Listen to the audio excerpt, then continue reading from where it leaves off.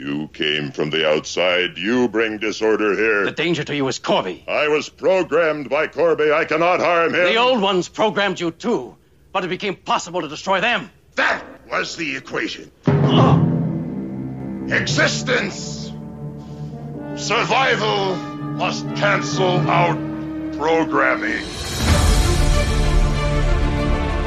Bridge to all decks. It is time for a brand new episode of Enterprise Incidents with Scott and Steve. I'm Scott Nance. And I'm Steve Morris. And I'm fascinated by this episode we're going to get into because I'm looking at it, as always, in a really different way from how I used to see it. I love rewatching these episodes because after all these years of just dissecting and reading so many books about the making of the original Star Trek series, knowing that we're going to get into a conversation, rewatching the episode, taking notes while I'm doing it, I've already started thinking about the episode in ways that I've never thought about them before.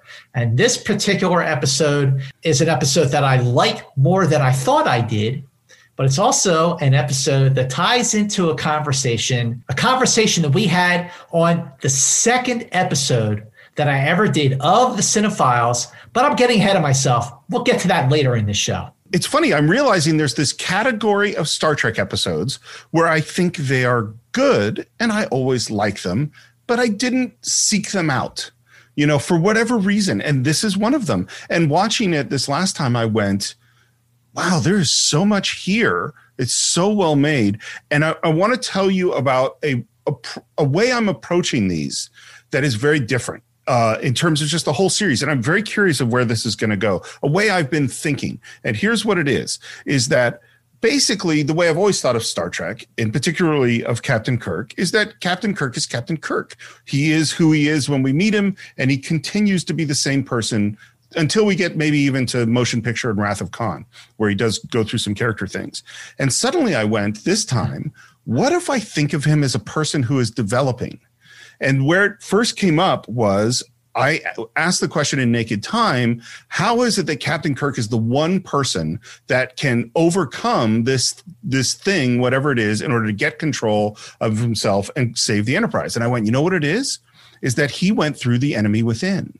Is that because of his experience of being split in two and having to use his force of will to bring those two halves back together, he has a skill that nobody else has, just as Spock has a skill of being a divided person as well. And so they're the people that overcome it. And there's things in this episode where I went, well, if I think about the Naked Time and Enemy Within that affect the decisions that Kirk makes in this episode. And so that's one of the kind of exciting, totally new way I'm trying to analyze Star Trek.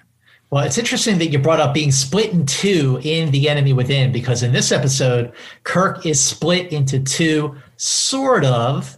And there's two of him, but is he really being split into two? And is that second Kirk a full replicant of the original? Yes, I dropped in that word because that word ties into, yes, an interesting word, because I think that's one of the directions that this conversation is going to go. But you know what, Steve, like over the years, I actually did seek out What Are Little Girls Made Of? Not because I thought the writing was really great, or when I think of like just the top tier Star Trek episodes like Balance of Terror or City on the Edge of Forever or The Doomsday Machine, those are top tier episodes. Right. I look at this episode as a second tier episode of Star Trek, but a second tier episode from the first season is still a mighty great episode, specifically because this is still early into the first season where the show is still finding its way. But the main reason, Steve, that I sought this episode out, because I think more than any other episode produced up to this point, What Are Little Girls Made Of establishes a mood. There is a mood. There is an atmosphere to this episode. Yeah. The pacing, the suspense, and so much of that mood is established by the cinematography of Jerry Finnerman.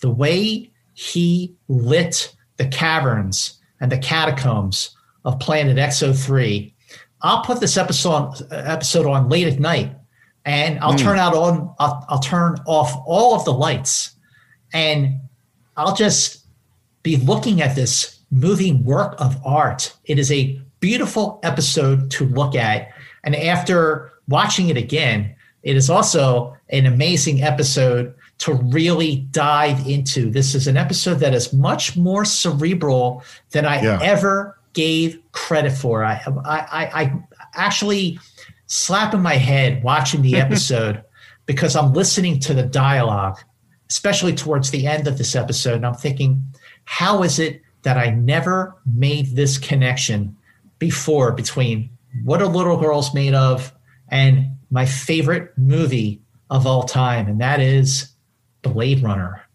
But What Are Little Girls Made Of aired on October 20th, 1966. It was the 7th episode to air, but it was actually the 10th episode to film. It was filmed between July 28th and August 9th, 1966. This episode actually took 8 full production days to film. That meant that it was 2 days over schedule.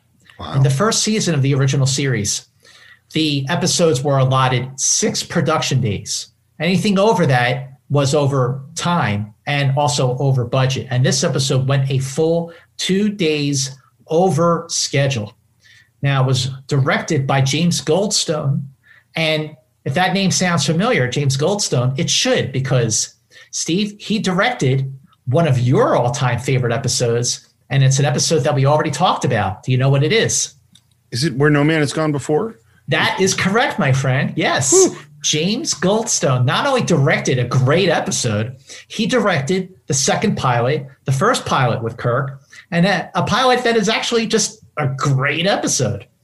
But because the episode, this one, did go 2 days over budget, over schedule rather, he was not invited back to direct another episode. And the only reason he did come back for this episode was because Robert H. Justman and Gene Roddenberry knew going into it that it was a problematic screenplay, and they needed someone that they knew to handle the unknown. And that, of course, was Goldstone, because the second pilot was very, very unknown. Now, the writer for this episode was Robert Bloch. And Roddenberry was so thrilled to have a noted, respected author writing an episode of Star Trek. Now, do you know what Robert Bloch wrote? The book that he wrote that was it was adapted into an Alfred Hitchcock movie. Can you guess? Ooh, an Alfred Hitchcock movie. Trying to think about what would be in that era. Either The Birds or Psycho. Oh, you are so good, my friend. Yeah. So Robert Bloch actually wrote the book of Psycho. Stefano wrote the screenplay. But Robert Bloch wrote the book of Psycho. And as it turns out, this episode, What Are Little Girls Made Of, is the first of 3 Star Trek episodes that Bloch wrote. The other 2 being Cat's Paw and Wolf in the Fold, which is an awesome episode. Interesting. From the second season. Yeah. Especially Cat's Paw, which was the first episode that they filmed for season 2. Man, when we get into talking about season 2, Steve, oh, that's going to be awesome. So this episode cost $211,061. The first season budget per episode was $193,500. This one was $211,061. Wow. Not only was it $17,561 over budget, but it is, not including the 2 pilots, this is the third most expensive episode of Star Trek ever produced over those 3 seasons. Wow. And look, I mean, you look at the set, look at the lighting, look at the Android making machine. All that stuff was very, very expensive. Now, Fred Steiner returned to score this episode. It was his 5th of 12 Star Trek scores that he composed.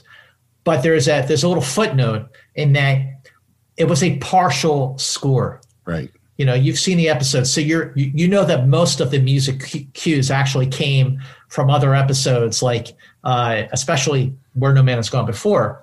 But some of the music was new, particularly Andrea's theme and Ruck's music. All that stuff was new. And that was recorded on September 20th, 1966, the same day that Fred Steiner recorded his scores for The Corbomite Maneuver and Balance of Terror. Wow. That's a lot of music to record in one day.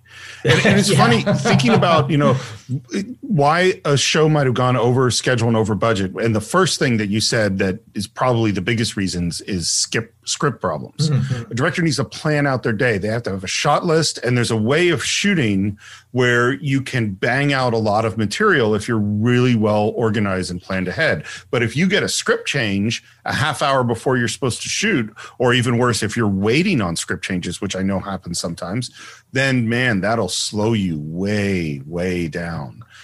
So in addition to a bunch of new sets, in addition to some characters with some serious makeup on Ruck, script changes is gonna be a real problem in terms of your schedule and your budget. Well, it's amazing. I'm glad you brought up Ruck because, look at the contrast between Ruck, between Ted Cassidy's wardrobe and his makeup, and then look at Sherry Jackson as Andrea, her wardrobe, which, wow, is still amazing. William Ware Theiss, his wardrobe was really, really fantastic. Now, this episode was had a troubled script development in the sense that Roddenberry he was thrilled that, oh my gosh, the writer of the Psycho book is writing an episode of Star Trek. This is exactly what I wanted when I invited all these noted authors to write episodes of Star Trek. But it really is a case of be careful what you wish for, because Roddenberry and Bob Justman kept sending all these notes back and forth to each other after they would get in a new draft saying, this isn't great. The dialogue is stilted. It feels too contrived. Now, Robert Bloch's story outline was dated March 19th, 1966. By the time he got to his second draft teleplay, that came almost 2 months later on May 6th. John D.F. Black, who was not thrilled with Roddenberry by this point because of all the rewrites he did on The Naked Time, John D.F. Black did a second script polish dated June 15th. Roddenberry did a couple of rewrites, and his second rewrite, his revised final draft, was dated July 27, 1966. But there's more. Okay. Part of the reason that this episode went 2 days over schedule is because even as the episode was being filmed, Roddenberry was typing up new script pages, which caused a delay in the production, and that's why it went so far over schedule. See, it's funny having been around sets a fair amount of time, is you can kind of go, you kind of deduce what might have been the problem. Yeah. But it's interesting because, you're watching an episode like this, and again, nothing like Star Trek had ever been done. And you watch an episode like this, and again, not the greatest episode, but it's still really damn good. And you go, wow, what kind of problems would they have had? Now, have you ever wondered what writers got paid to write for television in the 60s? I would love to know. Tell me, what is it? What is a writer's rate? Your mind is going to be blown. I could not believe that this is how little writers got paid to write for television in the 60s. So at Star Trek and at other TV shows around that same time in 66, a writer was paid $655. I didn't think it was going to be that low. Okay, wait. So $655 for the first draft of a story outline. So that was the first payment. The second payment went up a little bit to $695. And that's when the writer was told to proceed to teleplay. Basically, he's being told, okay, go write the screenplay. So Robert Bloch delivered his first draft script. He got $1,800 for that. So when the final writer's draft was delivered and it was actually accepted, Robert Bloch got paid a fourth and final time, this time of $1,350. So he got 4 incremental payments. Still not a whole lot of money, not even not even adjusted for inflation by today's standards. I mean, writers get paid a whole lot more today than they ever did. And this guy wrote Psycho, and that's all he got paid to write this episode of Star Trek. And, one of the things that I've always loved in addition to Star Trek is the 60s. And the 60s, like, you can just feel the country, the United States, and the world in general. Like between 1963 and 1970, the U.S. aged like 100 years because so much was going on. So during the time that this episode was being filmed, between late July and the beginning of August, wait till you hear this history. So on July 29th, Bob Dylan was injured in a motorcycle accident near his home in Woodstock, New York, and he would not be seen in public again for over a year. Wow. Are you a Dylan fan? I am a somewhat of a Dylan fan. I have never done deep dives into Dylan like this, so I know I love all the stuff that I love, but I don't have a stack of Dylan albums. Yeah, I have the stuff from the 60s. I never really, and I have Oh Mercy, which I think came out in like 89 or 90. So the very next day on July 30th, the United States began its very first bombing of the 6-mile wide demilitarized zone, the neutral zone, between North Vietnam and South Vietnam. And then on August 1st, this is really interesting, 43 people were shot, 13 of them fatally, by Charles Whitman, a student at the University of Texas at Austin, from the tower. Yeah. That happened. That's the first of, I think, of a mass shooting in the sense of what we experience today is that incident in Texas. And it just is such a terrifying moment. And this is what you say about the 60s is so true. And there's so much upheaval and so much fear and so much change happening so quickly, and right at this time that these episodes are being made. And if if you're William Shatner, you're Gene Roddenberry, you're Nichelle Nichols, you're driving to work in the morning and you're listening to the news maybe on AM radio, and this is what you're hearing. And it's no wonder with all the news that was going on that so much of it made its way either overtly or subtly into stories of Star Trek, as it should. So then on August 2nd, radio station WAQY-AM in Birmingham, Alabama, became the first radio station to urge listeners to boycott the Beatles. Oh, because they're bigger than Jesus. Okay. And by the way, I think he meant to say they were taller than Jesus. Not bigger. And then finally on August 5th, this is really interesting, that the first groundbreaking took place in New York City on the site that would soon become the World Trade Center. Wow. It's so crazy because in my mind, the time period that Star Trek exists is the mid 70s for me, because that's when I started watching it. And to go like, oh no, I love that image of these actors and writers driving to work and these things going on in the world. And it makes sense why Star Trek was embraced by a certain generation of people, because it was doing something that was so different and so connected to the world. And even though there are episodes that are very fun and silly, Star Trek is a serious show dealing with some serious stuff, including in this episode. Did you ever get into Lost in Space?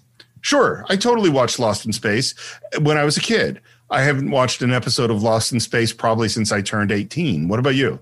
I liked it when I was a kid, but let's just say I do not envision you and I doing a deep dive week by week episode podcast on Lost in Space. Well, here's the difference. And then I know we were taking a long time before we actually get to the episode, but the difference is I was a big comic book fan. I worked in a comic book store in the late 80s. I was working in a comic book store when 89 Batman came out. Oh man. And what was interesting in the way Hollywood approached comics then was they went, comic books are written for kids. They are stupid kid stuff. So when we make a movie, we're going to make a stupid kid movie. That's Lost in Space. Sci-fi is for children. They're silly. So when we make a sci-fi thing, we will make something stupid and silly for kids. Yeah. And that is not what Star Trek is. Absolutely not. And just to be watching television in 1966, 67, and 68, those were the years that Star Trek overlapped with Lost in Space, because Lost in Space started in 65 and ended in 68, and Star Trek started in 66 and ended in 69. So the title for What Are Little Girls Made Of came from a 19th century nursery rhyme. What are little girls made of? Sugar and spice and everything nice. By the way, one more small thing that I had never looked up before, What's that? You probably already knew this. I never looked up what was playing before and after Star Trek. What was the lead in and what followed? And at least on this page that I'm looking at, and I'm not sure if this is in 66 or not, is Daniel Boone, then Star Trek, then Dragnet. Wow. Think about that change, like the distance between. I totally watched Daniel Boone as a kid. I remember watching Dragnet with my parents, but to sandwich Star Trek between those two shows, that is just crazy. You have a Western and you have a science fiction series, and then you have a cop show. Yeah. Wow. Yeah. That's awesome. Shall we enter into the world of what little girls are made of? Let's go. So we're in the teaser, and right away we start in a sort of a strange angle on the helm. And the thing you notice at first is there's someone on the bridge who you wouldn't expect, and that is Nurse Chapel. I know he's alive down there, Captain. What I love about that moment is that we immediately start with mystery. We immediately start with there's something going on here. Something interesting is happening. And we hear a little bit from Spock about the planet. So the woman on the bridge, so she's familiar to us now, because even though we're going in production order, the episode that Nurse Chapel made her first appearance in was actually The Naked Time. That was filmed before this episode. It also aired before this episode. In The Naked Time, she was pining over Spock. Now, a few episodes later, she's pining over her lost fiancé, Roger Corby. Now, Dr. Corby, often called the Pasteur of archaeological medicine. And I found that really interesting, Scott. The idea that there are all these civilizations that have ceased to exist throughout the galaxy. They might have technology that we can use to heal people, and that's what Roger Corby has done. I think it's really interesting. His last signal told about finding underground caverns. And since then, 2 expeditions have failed to find him. In the earlier versions that go back to when Robert Bloch was submitting his first drafts, it was not Nurse Chapel. It was a wealthy woman named Margot was on that bridge. And she hired the Enterprise to look for her estranged fiance. And later she went from being Corby's fiance to Corby's wife. But it was Roddenberry who suggested changing Margot to Christine Chapel. And of course they were involved. So he figured out a way to bring her back after he couldn't bring back number 1 from the cage. Right. So he cast Majel as Nurse Chapel. This is a great tip for screenwriters out there, is that always have an emotional element. Like this could have totally been, we're trying to contact this scientist, we've lost touch with them, and Kirk goes down and we have an adventure. And you could totally tell that story. But adding the Nurse Chapel character who has the previous relationship adds an emotional element that we're going to follow throughout this episode. And it also, when we get to the end, is one of the things I don't think this episode delivers on. But there's this long extended moment where it's like, probably not going to hear from them. And then, of course, at the most dramatic time, Enterprise. Come in, Enterprise. This is Roger Corby. Repeating, this is Dr. Roger Corby. Standing by. The way the signal comes in, the way that Corby's voice sounds, this echo, something sinister about it, scary almost, like it's chilling. And that brings us to the end of that teaser. So we come back in Act 1, and of course, there are 2 things going on here. One is there's Roger Corby, who's this long-lost guy, and the Enterprise has to deal with him, and we're talking about landing parties. And the other thing is the emotional component, is that we have Christine Chapel, who's hearing the voice of her long-lost love. So they just get there, they've established this contact. It's supposed to be a really, really happy moment. And the first thing that Corby says to Captain Kirk is, You beam down alone, just yourself. We've made discoveries of such a nature they may require an extraordinary decision from you. It is an unusual request. You're certain you'd recognize his voice? Have you ever been engaged, Mr. Spock? So this is why the idea of thinking of these stories in continuity with characters that have backstories and are evolving, I don't think they were thinking this when they made the show. I think they were just trying to make this episode. But we know based on this that Nurse Chapel was a student of Roger Corby. We were going to find out later in the episode. They had a relationship. They got engaged. And at a certain point, she chose to go on the Enterprise rather than probably go with him on this scientific mission. And then Roger Corby disappears.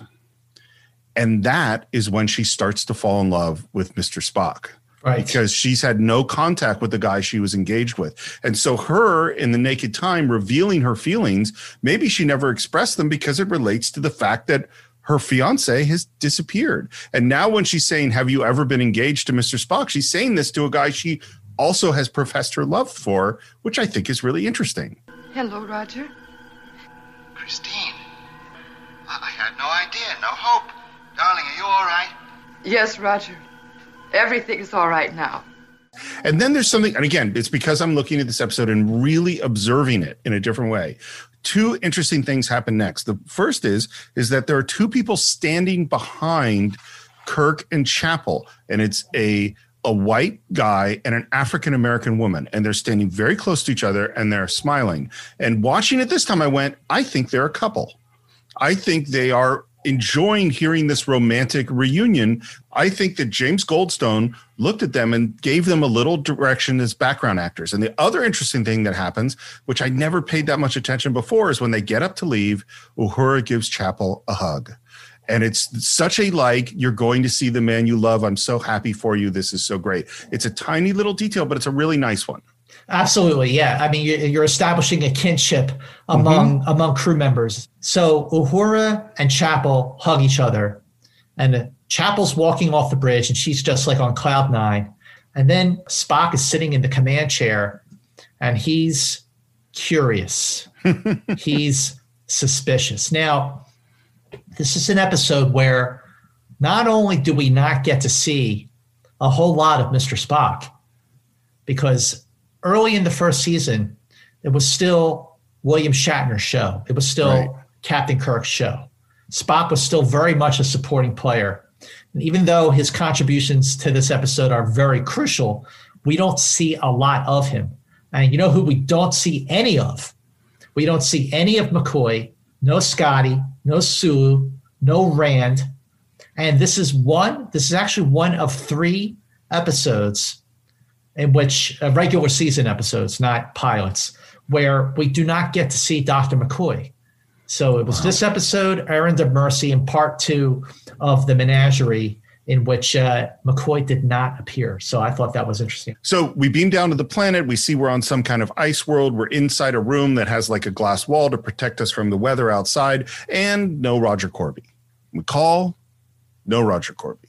So Kirk, and I like this, we're following specific procedure. We said we would beam down alone, but there's something weird going on, so he calls for 2 security guys to come down. The security guys show up. He tells one of them to maintain a post here, and the other one's going to come down with them. They start heading down through these caves that are really well lit. They're really cool design. There's creepy music. It's tense. Is a really interesting camera choice where it pans to Kirk and then he walks through the frame and Chapel comes into the frame. It's all really well done. And then Chapel almost falls. We have the classic Kirk saves her and the rock that falls forever because this pit is almost bottomless. This setup is so well done. The suspense, and talk about a series that had a very limited budget, but really extended it. They've really made the money count. The dramatic lighting, the shadows, the color gels. Like, you're really establishing, okay, this is an alien world. It's just amazing how Jerry Finnerman made that set look.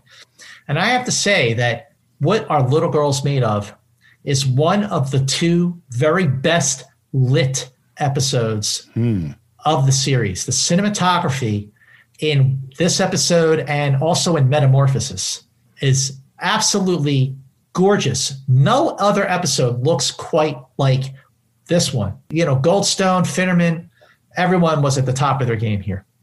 And speaking of the lighting, there's a music sting and suddenly a bright light and a figure steps into frame silhouetted. And of course, Christine thinks that this must be Roger, and she starts to go to them. Kirk stops her and draws his phaser. Is this the first appearance of the Type 1 phaser? I think you're right. I think actually it is the first appearance of the Phaser 1, which was the little bit that stuck into the top of the phaser pistol, Phaser 2. Okay, hold on. I literally never knew that. That a Phaser 1 is part of a Phaser Type 2? Oh my God, Steve! I never knew that. Yeah, if you look at the top of the Phaser 2, the Phaser pistol, that thing in the top, that's the Phaser 1. The Phaser 1 actually fits into the top of Phaser 2. Do we ever see them actually doing that? Where they take it? Okay. I think in The Enemy Within, there actually is a scene when on the planet when Sulu is heating the rocks.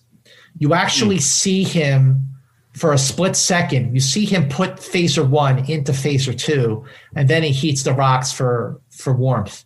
But it goes by so fast, it's easy to miss. I can't believe this is a thing I didn't know. So, oh wow! So Chapel thinks that this is Roger Corby, but it's not. And the light goes off, and we hear his voice, and she goes, "Oh, that's Dr. Brown. It's Roger's assistant." And she goes to him, and right at that moment, we hear a scream.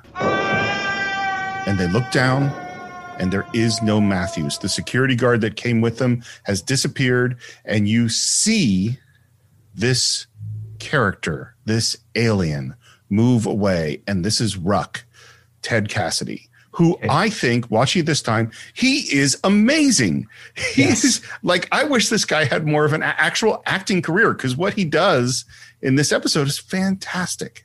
Absolutely. Ted Cassidy was absolutely spectacular, gave a phenomenal performance as Ruck in this episode. You know, his wardrobe by Bill Tice and his makeup, the makeup that they used on him, courtesy of legendary Fred Phillips.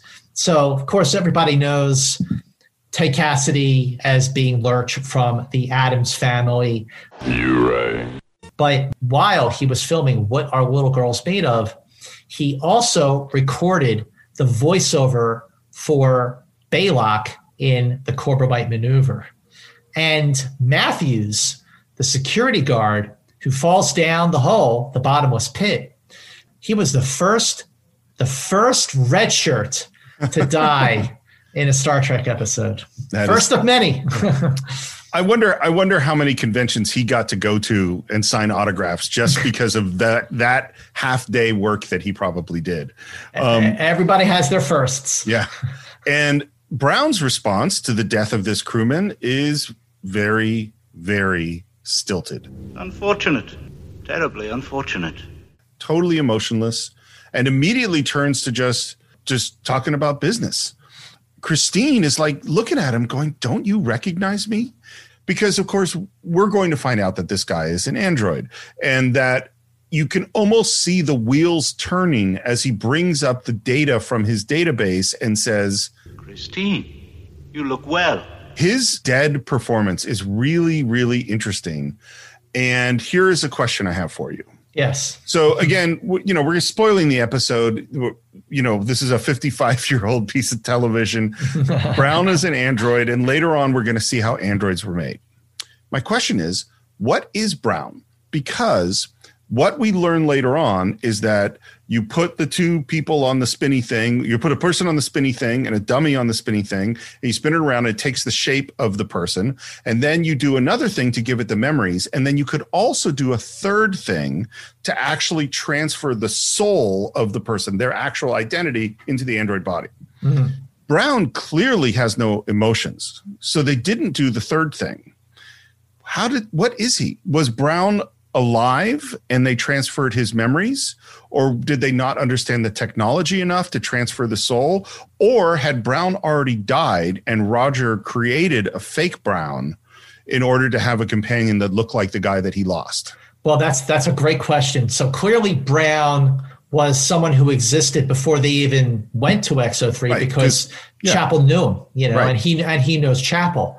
But when you look at the other manufactured android who was created from scratch, and then you look at spoiler alert, Corby, who by all intents and purposes seems perfectly human, just maybe a little off his rocker, but he certainly has more emotion. He's much more expressive than Brown is. So, but did they not have the mechanism down? Did they not have it all figured out? Was he close to death?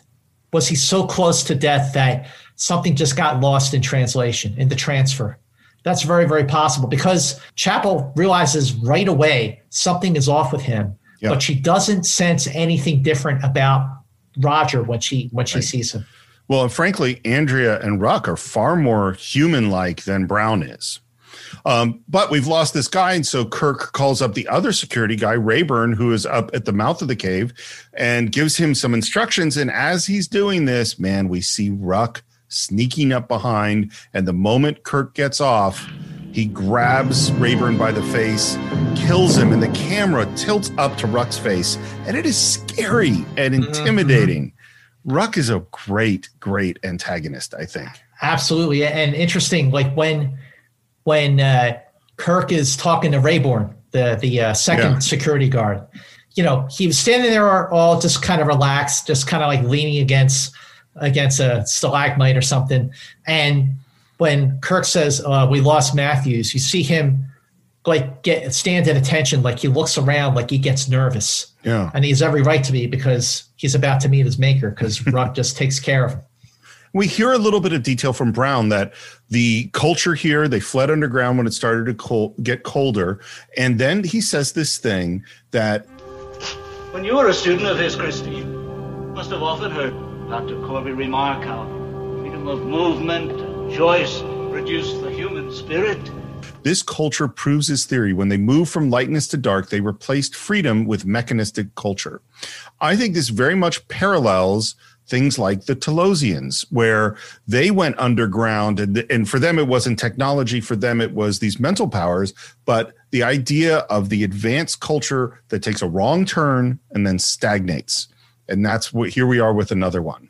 Then we hear that Dr. Corby has found some stuff that's really exciting. We go into this room. I think it's a really, really weird design choice that we're in these caves, which have these like, I don't know, 19th century wooden furnishings, including like Persian rugs and stuff. I never bumped on it as a kid, but watching now, I'm like, man, that's an odd design choice that they went for. Yeah, there's actually style to it. Yeah. Like, I guess they brought enough stuff with them where they were like, we're going to be here a while. Let's make it look like home. or this culture is just parallel to Earth and happen to have some of the same kind of antique-y stuff. I don't know. They get into these quarters and in walks Andrea. Okay. Sherry Jackson.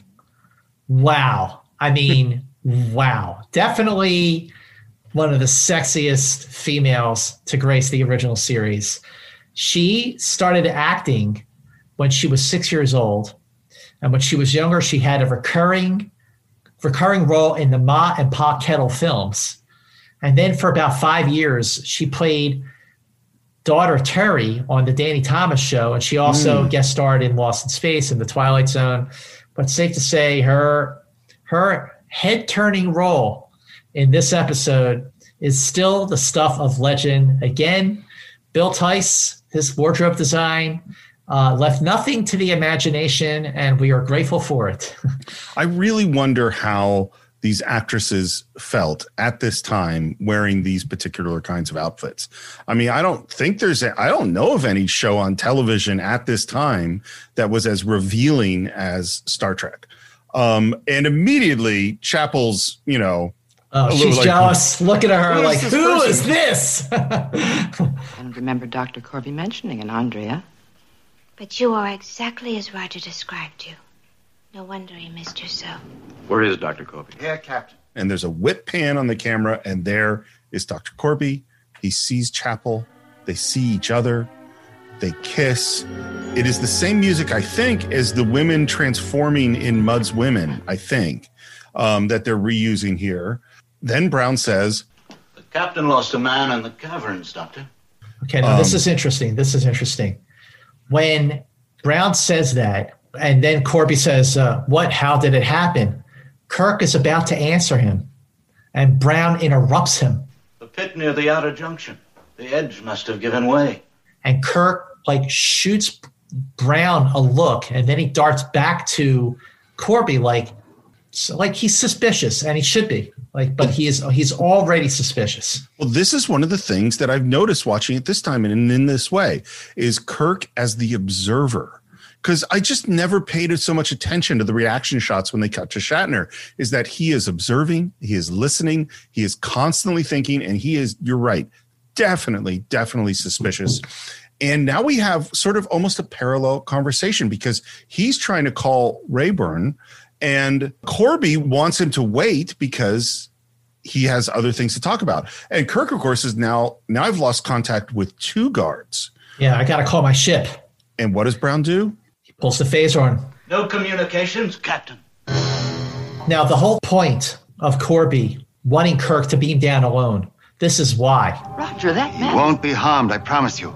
This was supposed to be a beautiful moment, the reunion of 2 lovers who were going to get married. And now the stakes have gotten very, very high. Isn't it possible there could be things here unknown to you, so terribly important? Sir, one man is dead. I've lost contact with the other. And this should be a first clue that something is wrong with Roger Corby because he, even though Brown has pulled a gun on Kirk, even though 1 guy has definitely died and maybe 2, from what we hear about Roger Corby later on, he should be really upset. And he should be saying to Brown, no, put down the gun. We don't pull guns on people. That's what should be happening, but that's not what's happening. And Corby sends Andrea to take away Kirk's phaser.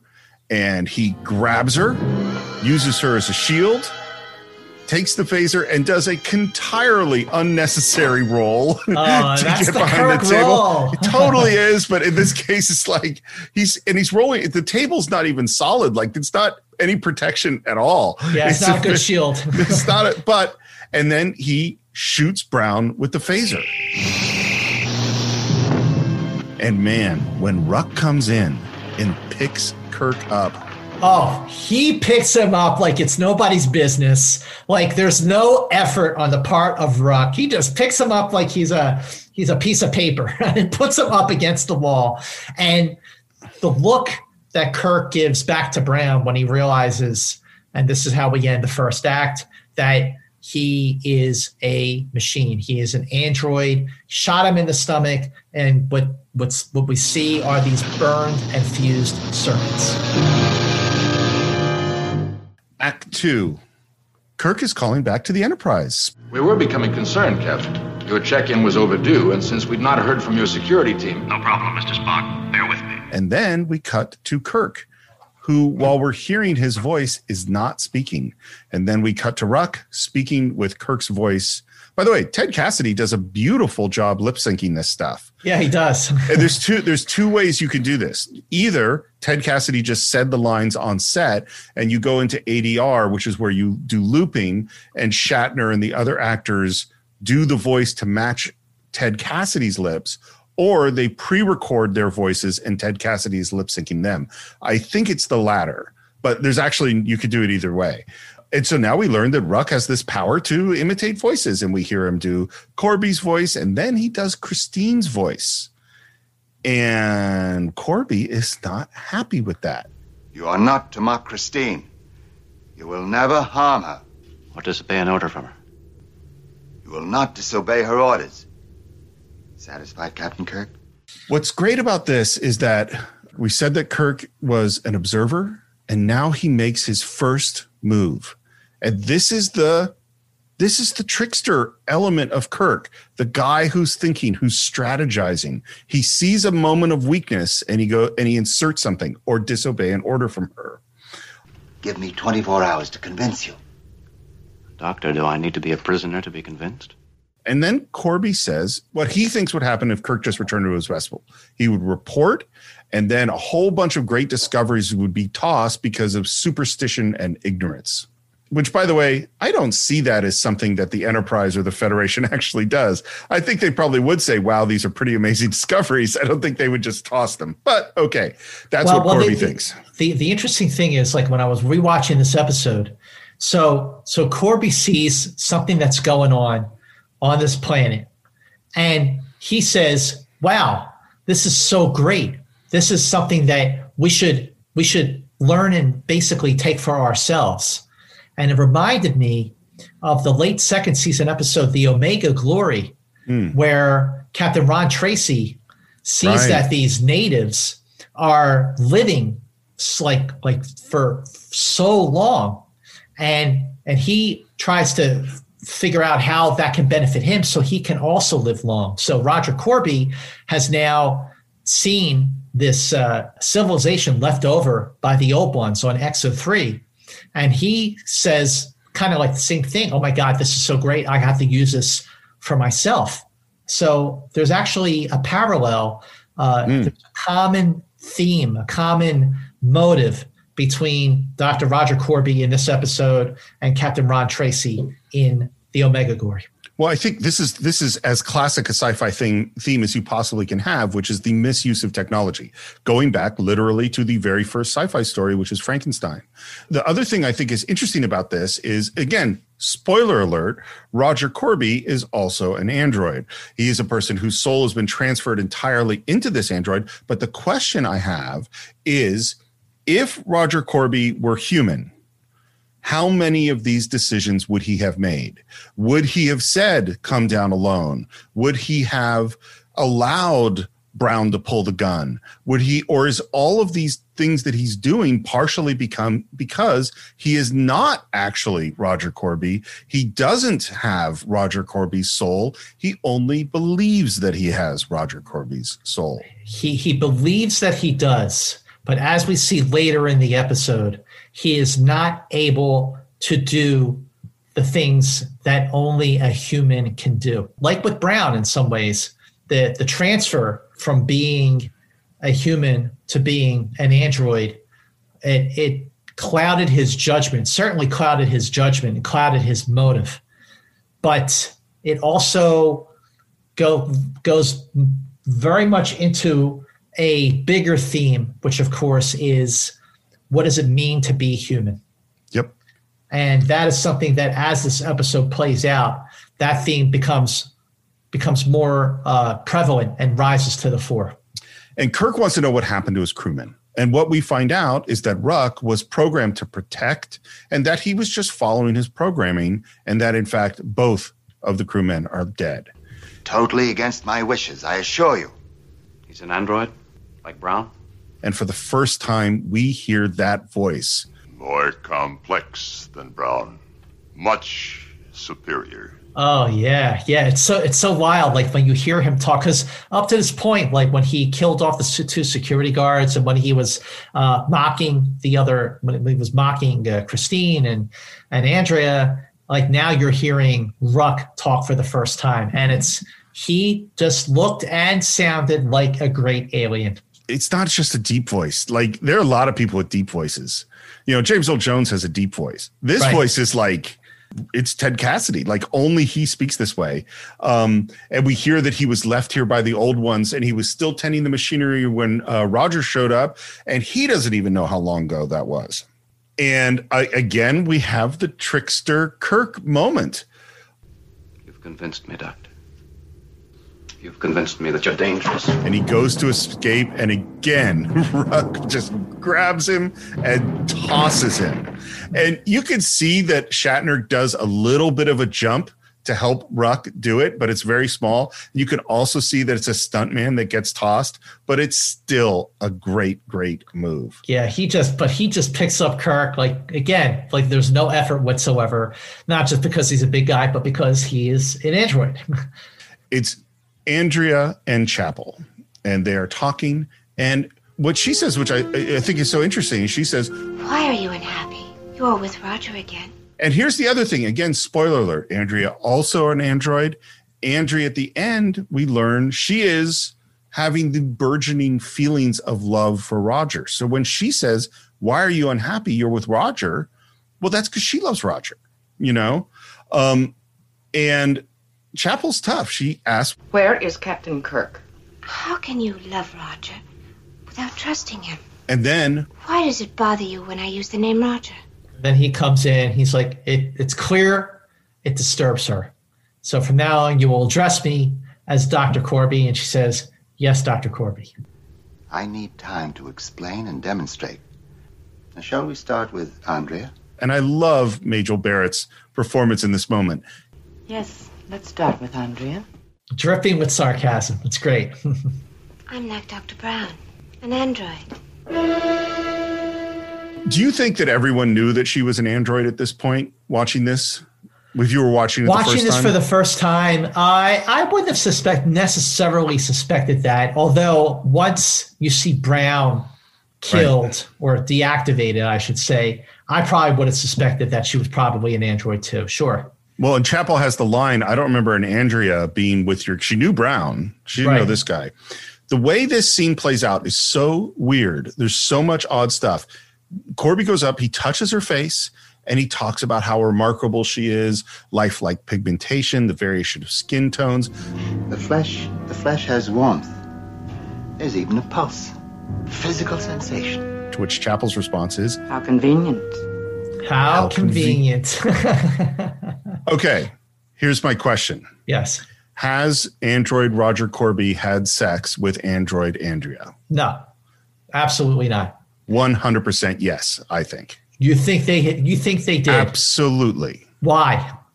Well, I think there's several clues throughout. First of all, Andrea's in love with him. I think that Roger thinks that has no feelings for her. Well, here's one clue. So, and this is silly, but the outfits that Roger Corby and Brown are wearing are exactly the same design as the outfit that Andrea is wearing, except Andrea's has no back and shows a lot of skin.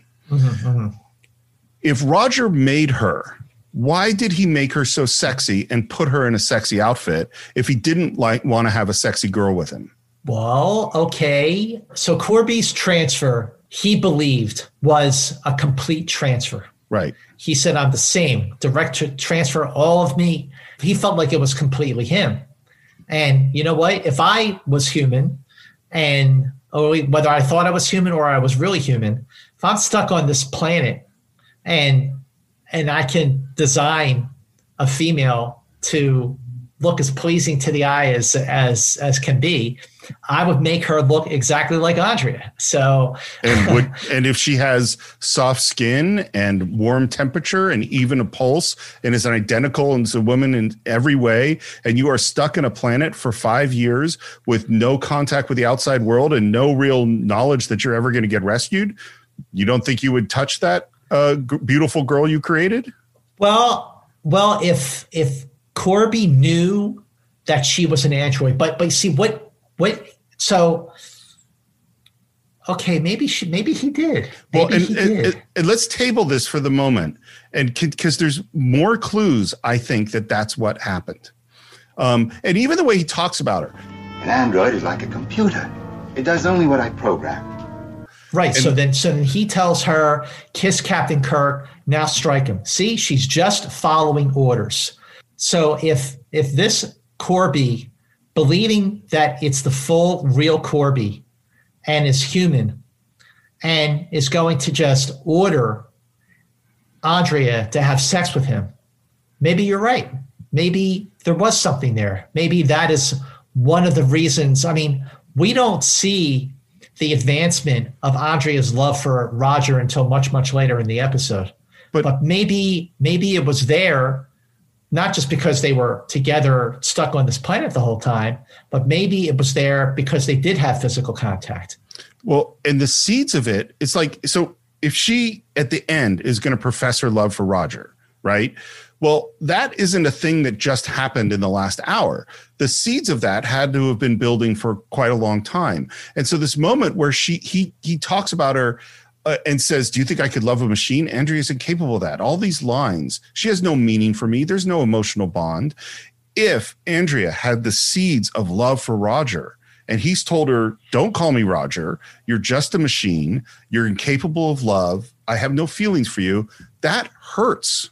I think this is it, and I think the only way to interpret this is that Andrea, whether or not they've actually had sex, has romantic feelings for Roger before we get here. She might not know that she does, but they have been building. That I believe. That I believe, because there's no way that she just turns around to him at the end of the episode and suddenly realizes that she loves him.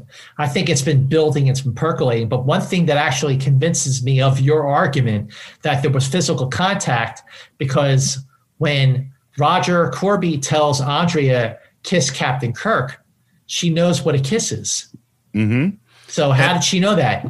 And it's not a sibling-like platonic kiss. It's a romantic kiss. It's a romantic kiss. So your theory, just so we know, for everyone here on Enterprise Incidents, is that there was a point where Roger Corby and Andrea had physical contact, that they had sex. Yes. Well, Chapel's line that given a mechanical Dr. Brown, then a mechanical geisha would be no more difficult. You think I could love a machine? Did you? I think that is exactly what has happened. By the way, do you know, have you heard of the hard consciousness problem? No. Okay, so it relates totally to what this whole episode's about. The hard consciousness problem is basically that we all know we're conscious. I'm conscious. I'm aware of me being Steve. But we can't really define consciousness. We don't know how, we don't have a way of saying what it is and what it isn't. So like an example would be, is like you imagine a building has a sprinkler system. And if there's a fire, the sprinkler system senses the fire and it turns on the sprinklers and it puts on the fire. So the building just protected itself. Is that building conscious? No. It's just mechanical. This thing happens, then this thing happens. You imagine a super sophisticated computer that protects a building's environment in all sorts of different ways. But is it conscious? No, it's just been programmed and it's doing its programming. You imagine a plant, and a plant, its leaves turn towards the sun and its roots head towards the water to survive. Is it choosing to do those things, or is it just doing those things? At what point does something become conscious? An earthworm, an insect, a butterfly, a bee. How much are they choosing things and how much are they mechanically doing them? By the time we get up to higher mammals, like I know my dog has emotions. Like I can see when the dog is happy and I can see when the dog is scared. Is the dog conscious? Is a orangutan conscious?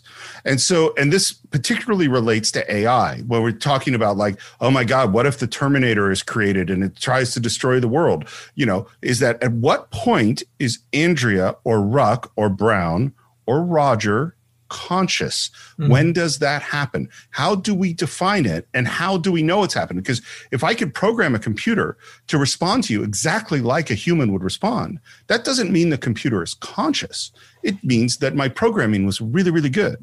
Okay, now let me ask you a question. In terms of consciousness, there is definitely a moment. I mean, I know we're getting ahead of ourselves with this episode, but there is definitely a moment towards the end of the episode when Andrea becomes conscious. I think so too. And at that moment, she doesn't know how to deal with her emotions.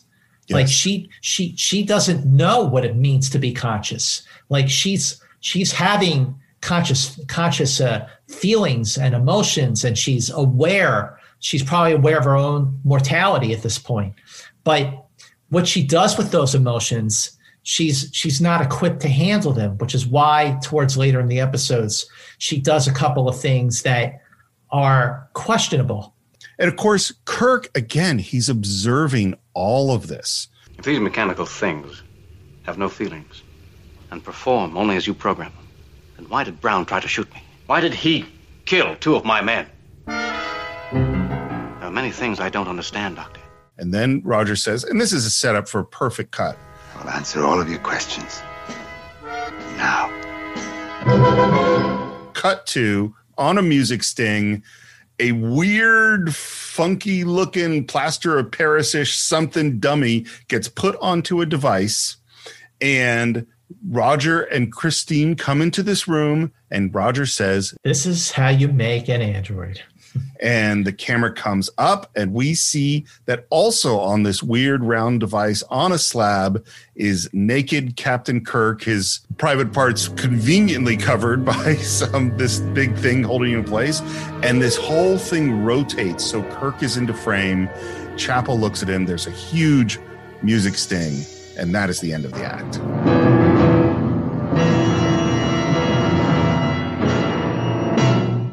So Shatner, once again, was told that he had to shave his chest. So he had shaved his chest in The Enemy Within. He shaved his chest for Charlie X. And Sherry Jackson was interviewed, and she said, Gene Roddenberry felt very strongly that the captain of the Enterprise should not be hairy. I just think it's so funny. These there's certain, like obvious that Rob and Laura had to sleep in separate beds, that you could never hear the sound of a toilet flush, all these weird TV rules, and the men can't have hair on their chests. It's such a funny one. It's Act 3. We start right where we left off. We're looking at this platter. It starts spinning. That thing spins faster and faster. And obviously they slowed down the frame rate so they could later speed it up in post, because otherwise Shatner would throw up all over the place. Yeah, this is pretty brutal. I often wondered about that. If I was lying there and this thing started spinning, I could only take so much before I would feel nauseous. And now Chapel is starting to suspect. She says, Roger, what's happened to you? Well, when I sat in your class, you wouldn't even dream of harming an insect or an animal. And we're spinning faster and faster until it's going super, super fast. And then it slows down. And now, instead of Kirk and some weird dummy, there are two Kirks, so perfectly identical that Chapel can't tell them apart. Choose Christine. Which is your captain? I don't know. And now Roger says, we've done the physical, and now it's time to do the mental. That is when Kirk starts to yell out, "Mind your own business, Mr. Spock. I'm sick of your half-breed interferency." Mind your own business, Mr. Spock. I'm sick of your half-breed interference, do you hear? Mind your own business, Mr. Spock. I'm sick of your half-breed interference. So this is Kirk's way of sending a message to Spock by saying something that Kirk would actually never say to Spock. This is such a perfect Kirk moment. His intelligence. It's the guy who did the Corbomite maneuver. It's the guy who could talk to gods. It's him being so far ahead. And it also points out to me why Mudd's Women is so weak, because this character who is so smart is totally absent in that episode. Yeah. And after this happens, she looks at Kirk, and then we rotate the platter around, and he says, now meet an android. And the duplicate Kirk, the android Kirk, smiles in that charming Kirk way. How do you do, Miss Chapel? And now we're at a table. Andrea brings Chapel in, gives her some weird, colorful alien food, and then in comes Kirk. And he sits down and says, in a very charming Captain Kirk way, I'm more or less on parole, I understand.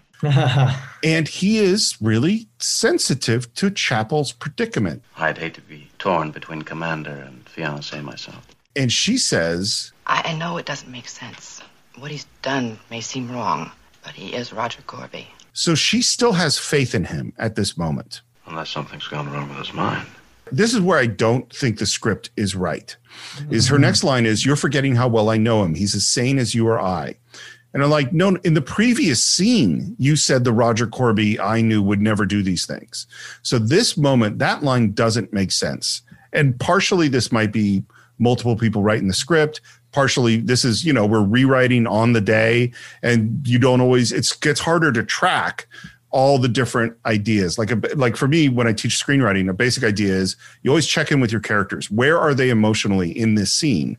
And that tells you whether or not they would say this particular line. That line I do not think Chapel would say. This next line is so good, and this is the element I don't think they follow up on. Nurse, if I gave you a direct order to betray him. And she says, no, please don't do that. That's a great tension within a character, but it never actually comes up. That's where I think, and when we get to the end, we'll talk about it. And Chapel's not hungry. She pushes her food away and tells Kirk, go ahead and eat. And Kirk says, Androids don't eat, Miss Chapel. It is so great, that scene, because she has no idea. And if you're watching this episode for the first time, you don't either. I mean, he's Captain Kirk. He's wearing his uniform. And the way Shatner plays it has a sly grin. Androids don't eat, Miss Chapel. And it is chilling. You're like duped. Like you've been duped. Chapel has been duped. Here's my question for you, Scott. Okay, tell me. Why does Android Kirk ask if Christine would betray Roger? Because, okay, well, I thought that was all an act. Yes, absolutely. I just thought of that as a way for the android Kirk to really throw her, to make her, not that I didn't think that she suspected at all that was the android Kirk when he walked in the door, but maybe now that we're talking about it, maybe the android Kirk said that because Corby was trying to test Chapel, test her loyalty by having the android say that. Exactly, because Android Kirk's not going to say anything he's not programmed to say. Mm-hmm. And Roger is worried about Chapel because he has to get this thing done. This is a test created by Roger to have his Kirk ask the question that he wants to know the answer to. Will you betray me? And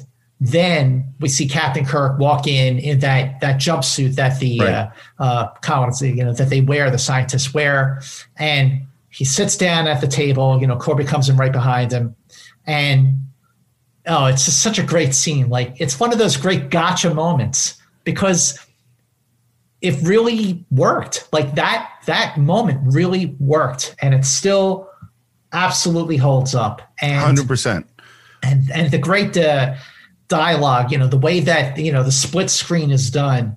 So it's one thing if like the balance on each side of the screen is exactly the same so they can do the split screen. But the way the shot is done on an angle, Android Kirk is a little closer to the screen than the real Kirk. They still shot it perfectly. Like you can't tell that it's a split screen at all. So just for people out there who want to know, the way you do this split screen shot is you shoot the scene twice. So you lock down the camera, you shoot one side of the conversation, then no one touches the camera. That Kirk goes off, changes his costume, sits down again, shoots the other side of the conversation, and then you essentially cut the film in half through an optical and layer them together, and now it looks like two people are talking to each other. It is technology that goes all the way back to the silent era and Milius and those kinds of things. It's very simple, and you just have to not touch the camera, and it works easily. The conversation that the two Kirks get into about eating, and Kirk is trying to test the android about his memory. And this is where we find out that James T. Kirk has a brother named George Samuel Kirk. And there are things that the android knew that the original Kirk kind of got, that his memory wasn't quite right on. Well, wait, is it that Kirk misremembered, or was Kirk testing the android by saying something intentionally false to see if the android caught it? I always thought it was the latter. Yeah, the android caught it. Right. Oh, right. But is it that Kirk made a mistake, or is Kirk doing it on purpose? I always thought he was doing it on purpose, that he messed up on purpose as a trap. He said he was being transferred to Earth Colony 2 research station. No, Captain. He said he was continuing his research and that he wanted to be transferred to Earth Colony 2. You might as well try to outthink a calculating machine. In this conversation with the two Kirks, there are some things in here that are really interesting to me that are contradictions. So one of them is that Roger is continually just saying that this is an exact duplicate. He even has your sense of humor, but then he's also saying ways that he's not the same. For instance, androids don't eat, so they're not the same in that sense. When Kirk asks him about the brother and and we're testing the memories, Roger says, you might as well try to outthink a calculating machine. Well, Kirk's not a calculating machine. Therefore, this android Kirk is not like Kirk. And the question I had, okay, Kirk can't outsmart his android version. Could his android version that has all of Kirk's memories beat Mr. Spock at chess? Ooh, well, now we've seen Kirk beat Spock at chess. Right. So that's a great question. Because I would argue that it is the human, unpredictable, not calculator. Spock's more of a calculator than Kirk. Right. That's not the skill that allows him to beat Spock. It is the inventiveness, the humanness that allows him to beat Spock at chess. So this idea to me that they're an exact duplicate, they're not. But in both times that we've seen Kirk and Spock play chess at this point, where No Man Has Gone Before in Charlie X, and in both cases, when Kirk won, Spock referenced Kirk's illogical approach to chess. Exactly. His next move should have been the rook. Yep. And then in Charlie X, he goes, as usual, your illogical approach to chess has its advantages. And that, you're right, that human element is missing from the android Kirk. And the android Kirk would either lose or it would be a draw. Yeah. Well, and this is exactly what the next moment is about, because then Roger says, by continuing the process, I could have transferred you, your very consciousness, into that android. Again, we're getting this idea of what is consciousness. He says, I could transfer your soul. And he's talking about immortality. Can you understand what I'm offering mankind? Programming. Different word. But the same old promises made by Genghis Khan, Julius Caesar, Hitler, Ferris, Maltuvus. Yeah, I love when they go one step further. You know, it's like same thing they used Ramses, Hitler, Lee Kwan. You know, that's a classic Star Trek move. Absolutely, yeah. Or the Constitution of the United States, Fundamental Declaration of the Martian Colonies, the statutes of Alpha 3. I love that. It's great. That a human converted to an android can be programmed for the better? Can you imagine how life could be improved if we could do away with jealousy, greed, hate? It can also be improved by eliminating love, tenderness, sentiment. The other side of the coin, Doctor. Here's what I connected this to. Enemy Within, Kirk saw what happened to him when the negative parts were taken out. So he already knows that the thing that Roger Corby is saying, we could take out greed and all this stuff, he already knows that doesn't work, because of the experience that he has personally had. And he's also already seen himself, his own body outside of himself. So where someone else might have been more freaked out, Kirk's kind of been there before. So he knows things about what Roger Corby is talking about that literally no one else in the universe knows, because of the weird personal experiences he's had. Very, very well put. I mean, but yeah, if you're looking at things chronologically like we've been doing, then because of where Kirk has been, he's more informed to address the consequences of what Corby is now bringing up. Absolutely agree. Yeah, you can't just take out the bad parts. That's part of who we are. And then he actually should have said, yeah. You know what? Yeah, Roger, I've been there. Doesn't work. And of course, I know that they weren't thinking this when they wrote it. I know that this is something that we're adding to it, but it still totally works for me. And the next one too, because Corby says, I'm offering you a practical heaven, a new paradise. Where have we heard things about practical heavens? Well, with the Telosians, that's what they were offering to Christopher Pike.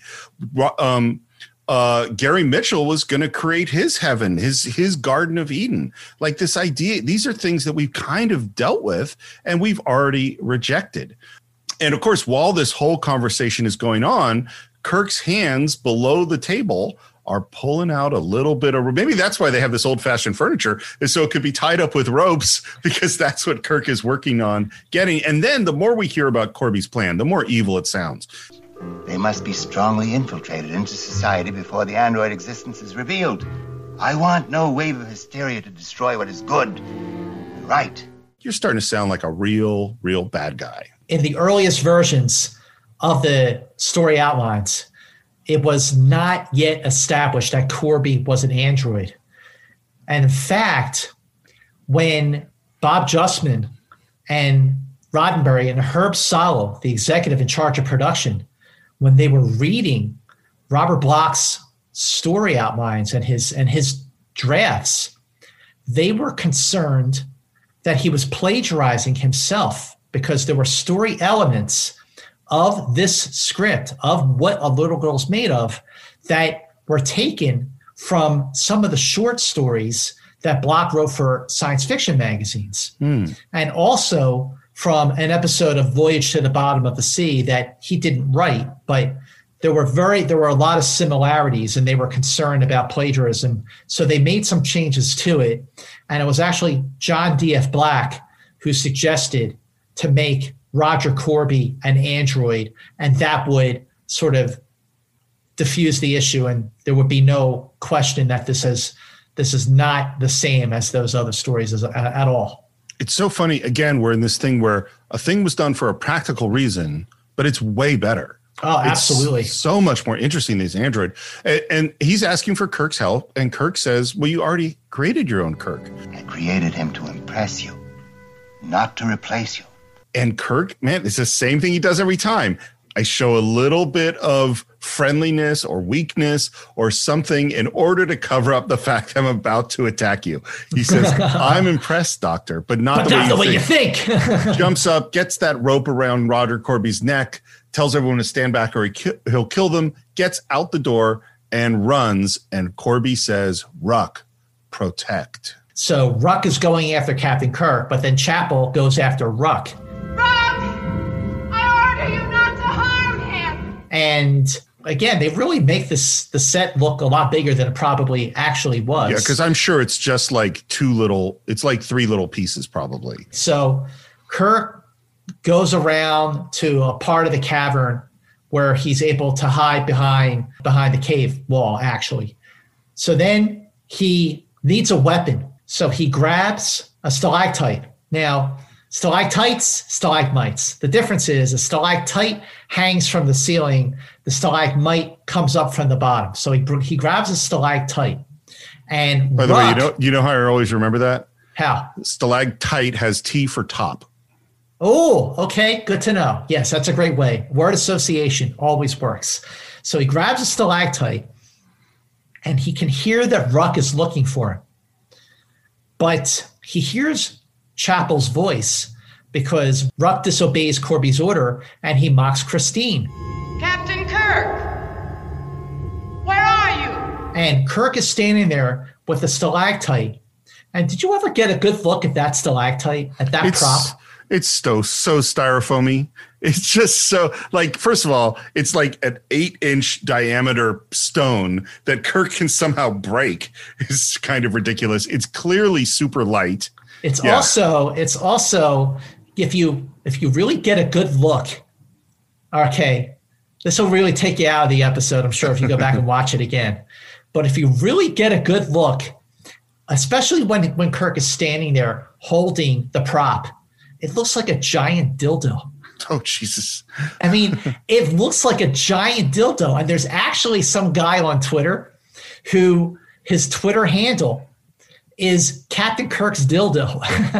And his avatar is of that scene where Kirk is standing with the prop in his hand. But if you go back and watch that episode again. I literally am looking at it right at this moment. And you have, Scott, you ruined Star Trek for me. You just, I guess, yes, that is what that looks like. It absolutely. I mean, I always thought, that looks a little like, something interesting. But then Kirk does something completely lame-brained. Christine, is that you? Okay. I always thought that. And literally in my notes, I wrote, that was dumb. That was dumb. But then I watched it. I actually think he knew that it was Ruck, because when Ruck gets to the corner and is about to come to Kirk, Kirk swings at him blind. So if he thought that was Chapel, he wouldn't be swinging. I think he was trying to lure Ruck into a trap.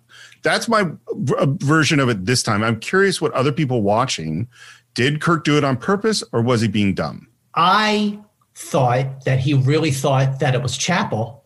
Right. And when he said, Christine, is that you? And she did not respond. That's when he realized, oh, darn. Oh, it's not her. That's when I think he realized that it was actually Ruck. And that's why he was waiting until Ruck got closer and just blindly would swing the prop at him. But I actually really did think that he thought initially that it was Chapel. And then as soon as I said, you know how sometimes as soon as you say something, oh, I wish I wouldn't have said that. I think that he said, oh, Christine, is that you? And then, oh, damn. I think that's what happened there. By the way, watch how Ted Cassidy moves throughout the whole episode, but particularly in the sequence. He moves great because you think of Lurch. Lurch was extremely stiff, and yet he physically is just putting in a really great performance, I think. Mm-hmm. And of course, Kirk trying to hit him with his little dildo stalactite is totally ineffective. And he gets knocked down, and now he's hanging by one hand off a cliff with an unbelievable low angle looking up at Ruck, looking down at him. There's a huge music sting, and we have reached the end of the act. And that is what we call a cliffhanger. 100%. And we come right back into the same moment in Act 4. Kirk is hanging there, and Ruck is basically ready to let him fall or just kick him off. But Ruck has this look on his face where he's thinking, he's processing the moment, and he decides to save him. Like he's second guessing, like he's confused. He's having a conscious moment. And the big timpani drums are playing in the score, and Ruck leans down and lifts Kirk up with one hand, which I'm not entirely sure how they did it exactly, but man, they make Ted Cassidy look like he's really, really strong, which I think he is really strong. He is. I mean, but I think just because of the wardrobe, like the way that, the wardrobe wasn't form-fitting, it made him look bigger than he probably actually was, but still a massive guy. And you're right, the way that Ted Cassidy moves throughout the episode in some kind of a position where he's always like on guard or ready to attack, or he's like especially in the beginning of the episode when he was going after the two security guards. Wait, let me ask you, why did Ruck save Captain Kirk? Why did Ruck save Captain Kirk? Didn't he say like to kill you would be illogical? No, I think he later says keeping you alive is illogical. I think Ruck saves Captain Kirk because Christine's order kicks in. Oh, I see. Is that he wanted to kill Captain Kirk. He was trying to kill Captain Kirk. And then right at the moment, it's like, Secret Directive 4 in RoboCop. At the last possible moment, he can't do it, and he saves his life. Because I think Ruck is, we're talking about this idea of consciousness. Ruck is also an emerging consciousness. There is a lot of stuff going on with him that it's particularly in scenes up to come that are really interesting. The presence of Corby and his team, which was basically just Brown, has sort of brought something to the fore within Ruck that he'd never experienced before, that he never, quote unquote, felt before. So Ruck and Andrea and even Corby are processing more emotion than their circuitry can handle. We're back on the Enterprise, and so is Captain Kirk. I guess everything is okay. When Kirk walks by Spock, and Spock goes, Captain, like he's calling out for the captain, and Kirk is not paying attention to him at all. He walks right into his quarters to get the information he needs to bring back to Corby on the planet. Dr. Corby has considerable cargo to beam aboard. I'll have to go over our destination schedule with him. You're going back down with the command packet? Mind your own business, Mr. Spock. I'm sick of your half-breed interference. Do you hear? And clearly, Spock is thinking, what the hell was that? And I love Nimoy's response. Yes. Very well, Captain. And then this is what I think is really interesting about this moment. So first of all, Kirk's self-programming to his android clearly worked. He somehow put that in the front of android Kirk's mind. But the next thing he says is... You look upset, Mr. Spock. Is everything all right up here? It's a complete shift in emotion from your half-breed interference to you look upset. I think that shift, as much as this horrible racist line, is what clues Spock in that this is absolutely not Kirk. It is. Absolutely it is. And when Kirk exits his own quarters, Spock is lingering in Kirk's quarters because he's thinking...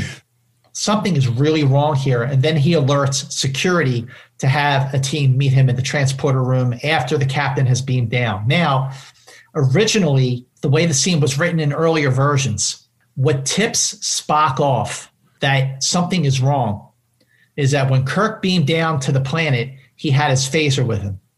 When he beamed back, he did not have his phaser with him. That was enough to make Spock suspicious.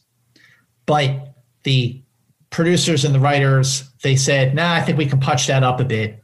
So then it was decided to add in this scene, which far and away is a much, much more effective tip and a more alarming moment, because Kirk resorts to this ugly racist comment to get a reaction out of Spock so that Spock knows that something is wrong. And that is the difference between adequate, passable writing and really good writing. Absolutely. Is because it totally makes sense. Kirk went down with a phaser. He came back without a phaser. There's no emotion connected to it. You've just observed a thing. In this version, you had Kirk being really smart, coming up with an interesting thing, which we, seen it the first time, don't understand why he's saying these things. Then we hear the android Kirk say it, and we discover, oh, that's why he said that thing. So we as an audience are engaged, and we get to watch an interesting character moment with Spock that's way more interesting than any of the other stuff. And then android Kirk reports to Corby. Made a good beginning, Captain. Thank you. And then android Kirk says a very interesting thing. I felt quite at home on the Enterprise. Yes. A unconscious, non-sentient creature wouldn't say that. Is that I felt at home is only something that someone alive with emotions could say. So this idea, one of the things I find so interesting is that there isn't hard lines in this episode between consciousness and not consciousness. There are gray areas of how conscious. Well, also, as the episode progresses, we see that the androids in this episode are becoming more and more human. Yeah. With the consciousness that they're having, with the conflict that they're having in processing emotion, the more they are processing, the more conscious and self-aware they become, the more human they become. And that brings us to the conversations you and I have had before when discussing Blade Runner. That just because you are a replicant with a 4-year lifespan, if you have memories, if you have emotions, if you are aware of your mortality, doesn't that make you human? Like, what does it mean to be human? Do you have to have flesh and blood to be human? If you have wires and circuits, but you are conscious, doesn't that make you human by definition, by the or even just by a metaphorical sense, what it means to be human? And all of the characters, secondary characters, Ruck, Andrea, and eventually Corby are all, and even the duplicate Kirk, because of that line that you just said. Yeah. Pretty soon after his creation, the android Kirk is already feeling something, and that makes him human. Well, and just like in Blade Runner, one of the other questions is, even if the memories you have are not your own, because Sean Young, her character, has been implanted with memories that are actually from the niece of Rydell. What's his name? Is that his name? Tyrell. My dyslexic brain reversed that. But in this case, we have Kirk android who has the memories of somebody else. And so even though those aren't his memories to some degree, including this weird racist comment, they are his. And this also relates to where we're going to go in a few scenes with Roger Corby. Right now, Andrea's come in and Kirk asks her to kiss him. And she does, and then immediately goes to slap him because apparently she thinks that's what Kirk's into. She's kind of into some kinky stuff. Well, when Corby instructed her, he said, "Kiss Captain Kirk, now strike him." So Kirk says, "Kiss me." So naturally, the follow-up order to that was for him to get struck. But when she does that, he grabs her and he forces her and says, "Kiss me." And he plants a kiss on her that was extremely forceful and very, very passionate and full of so much emotion that even she feels the emotion and she doesn't know how to react because she doesn't know how to process of feeling that she is having. And Sherry Jackson actually said, William Shatner was his sexy, charming self. When he was kissing me and we pull apart, not only is my lipstick off, but my lips are swollen. He really kissed me. Wow, that's great. Well, and what's funny too is like this is Kirk, I think, in a weird, like when I first was looking at it as we were going to talk about it, I went, oh, this is kind of weird, a dude forcing a kiss on this woman. And is this Kirk the womanizer? And then I'm like, no, this is Kirk the trickster. This is part of his strategy. I think he might even be smarter in this episode than he is in Corbomite, because Corbomite, he pulls one great move. This, throughout the whole episode, he is pulling interesting moves, and this is one of them. And this is the capper on why I think Andrea slept with Corby. She's very flustered through all this, and she says, No, not programmed for you. Which means she is programmed for somebody else. For Corby. Because I think the emotions that she's having isn't that, oh, I'm feeling things for this weird guy that's kissing me. It's that this weird guy kissing me is making me realize I feel things for this other guy, that actually I want to kiss him. In my opinion, after she was created, the first time they had intimacy in some ways, she was an android, totally unemotional. But the more emotions that Roger shared with her, the more she became human. That's what I believe. The more you talk about this, the more you convince me that, yes, I absolutely believe that there was a relationship between Andrea and Corby. You know, I don't, maybe Corby thought he would never get off the planet. He was still thought he was human and had companionship. And of course, is going to make his companion to be as beautiful as can possibly be, never expecting that android companion to feel anything other than following an order. Right. Like, so if Andrea was programmed for Corby and now she is feeling something for Kirk. So when an android, when a computer has conflicting feelings, it doesn't know what to do with them. It doesn't know how to process them. So now Andrea is extremely confused. Well, and remember this too, there's another element, which is that if she loves Corby, who just showed up? Corby's true love. Chapel just showed up. So there's all sorts of things that are messing with Andrea, and she, very flustered, she leaves the room. Kirk tries to head out after her, and man, there is Ruck again. Pushes him. And what's amazing to me about Kirk, he just played this game on Andrea, and without missing a beat, having been manhandled by Ruck, he immediately starts playing games with him. Emotion, Ruck. You disapprove of Miss Chapel's orders to save my life? To maintain your existence would be illogical. And then he starts to go, and Kirk asks why. Can't your memory banks solve a simple equation like that? Kirk is doing something he has done time and time again in the original series. He's messing with the computer. Yep. He is trying to reason with a computer, use the logic that computers use against them. And what he ultimately pulls on Ruck was that Corby wants to destroy him, and that Ruck is protecting him. Like, how do you protect something that's trying to destroy you?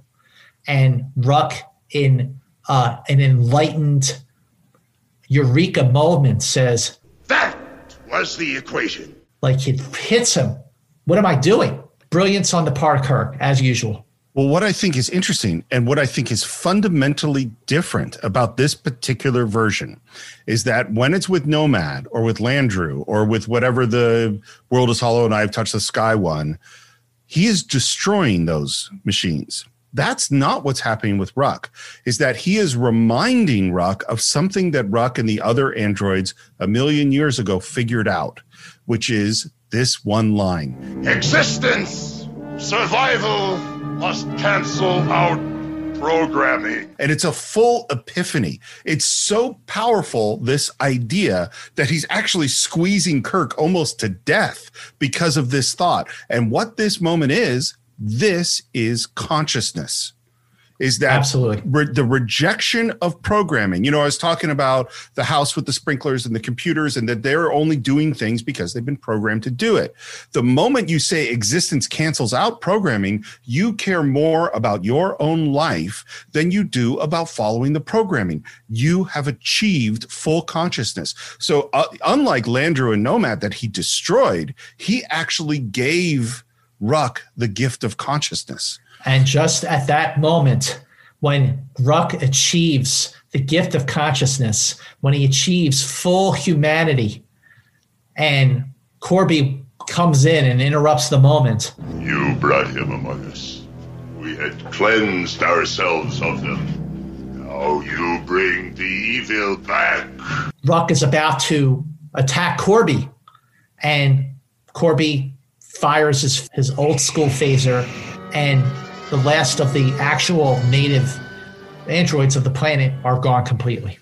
I don't know how I felt as a kid, but watching this last time, I felt really bad. I did too. Oh, yeah. I always felt bad. I always liked Ruk. That moment, that, like you said, that eureka moment when he achieves true consciousness, true humanity, to have that moment for just a moment before he's, wiped from existence completely. It's tragic. This episode is tragic. Yeah, absolutely. And then Kirk, man, he plays the same game. He acts more tired than he really is. And he starts to walk away.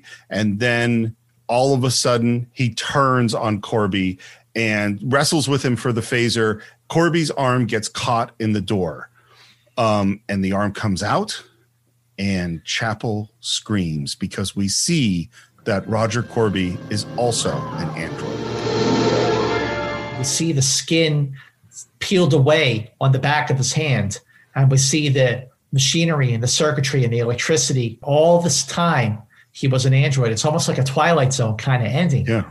One thing I find interesting is that whenever you predict the future, the technology is only based on what technology you know at that time. Like I know that Walt Disney said we should have called Tomorrowland Yesterdayland. Yeah. Because it's always going to be based on how we think things work.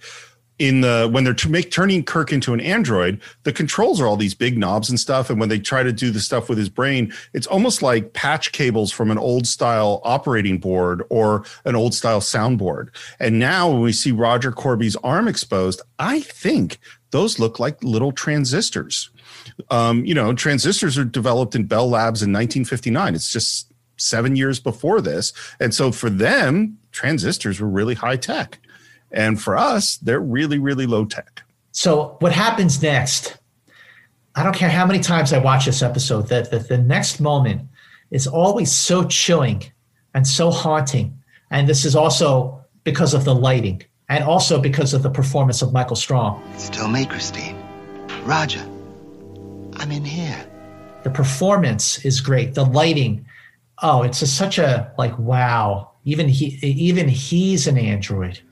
But at that moment, I always felt like no wonder he's doing what he was doing. If he was human, if Corby had survived as a human being, would he have done all of this? Would the human Corby have come up with this grand master plan to turn people into androids? Corby was turned into an android because he was dying. And the only chance that he had left was for Ruk to put everything into an android. But as a result, he lost part of his soul. He lost the human part of what it means to be human. Like the other androids that we see with Andrea and with Ruk achieving consciousness, they're kind of confused by how to deal with those emotions. But Corby is one who always saw himself as human. But there was something missing. And what was missing was the humanity of being human, the emotion. And the ability to reason that what he was doing was just a really bad idea. Have you heard the argument, the idea that actually what's happening in Star Trek is every time they step into the transporter, they're killed and a new version of them is created that's a duplicate? I did not know that, no. Yeah, Who said that? I've heard it a few times. And because the basic idea is like, okay, you're taking the entire body apart and then reassembling it using energy somewhere else. And it's like, and the thing I think about Corby is he says his soul was transferred. Like if I transfer something from one hard disk to another hard disk on my computer, that doesn't mean that the first hard disk no longer has a soul. They both have the same information. If I transfer everything from your brain into this android, that doesn't mean your brain is emptied, you know? And so it could be that, no, Roger Corby died when his body died. And this is a duplicate that thinks it's Roger Corby, not necessarily that this is Roger Corby. Still the same as I was before, Christine. Perhaps even better. Are you Roger? Andrea, someone in the outer junction. And I love that Kirk goes, Spock, he got my message. He knows exactly who it is. Yep. And so she grabs that old-fashioned laser and she walks out the door. And who does she see but Android Kirk? And she says, I will kiss you. No. She's puzzled. You will not? It is illogical. So now she's dealing with the human emotion of rejection. Yep. And boy, does she react. She just kills him. And now we're back with Roger, who's trying to convince Chapel that he is who he is. I'm the same. Direct transfer. All of me. And that's when Andrea enters and says, Captain Kirk freed himself. I destroyed him. And of course, Kirk knows that he hasn't been destroyed. And Roger knows that Kirk hasn't been destroyed. And she realizes that she shot the wrong one and says, I am not programmed for alarms. And Kirk, now he has the full argument. She killed the android, Corby. The same way you killed Ruck. Is this your perfect world? Your flawless beings killing off one another? You know what I thought about when he said that? What's that? Absolute power corrupting absolute. Absolutely. Absolute. No, yep, you're right. Aren't you doing exactly what you hate most in humans? Killing with no more concern than when you turn off a light? Corby says, you know, I am human. Ask me to solve any. And then, like, solve any. That's a computer. Equate. No, that's not it, because that's what a computer does too. Transmit. Wait, no, that's a machine too. So he may think he's human, but he can only go so far because in the end, no matter how great the programming is, no matter how great the transfer of his mental capacities, no matter how great the transfer of his soul are, he will still not fully be human. But does that make him any less human?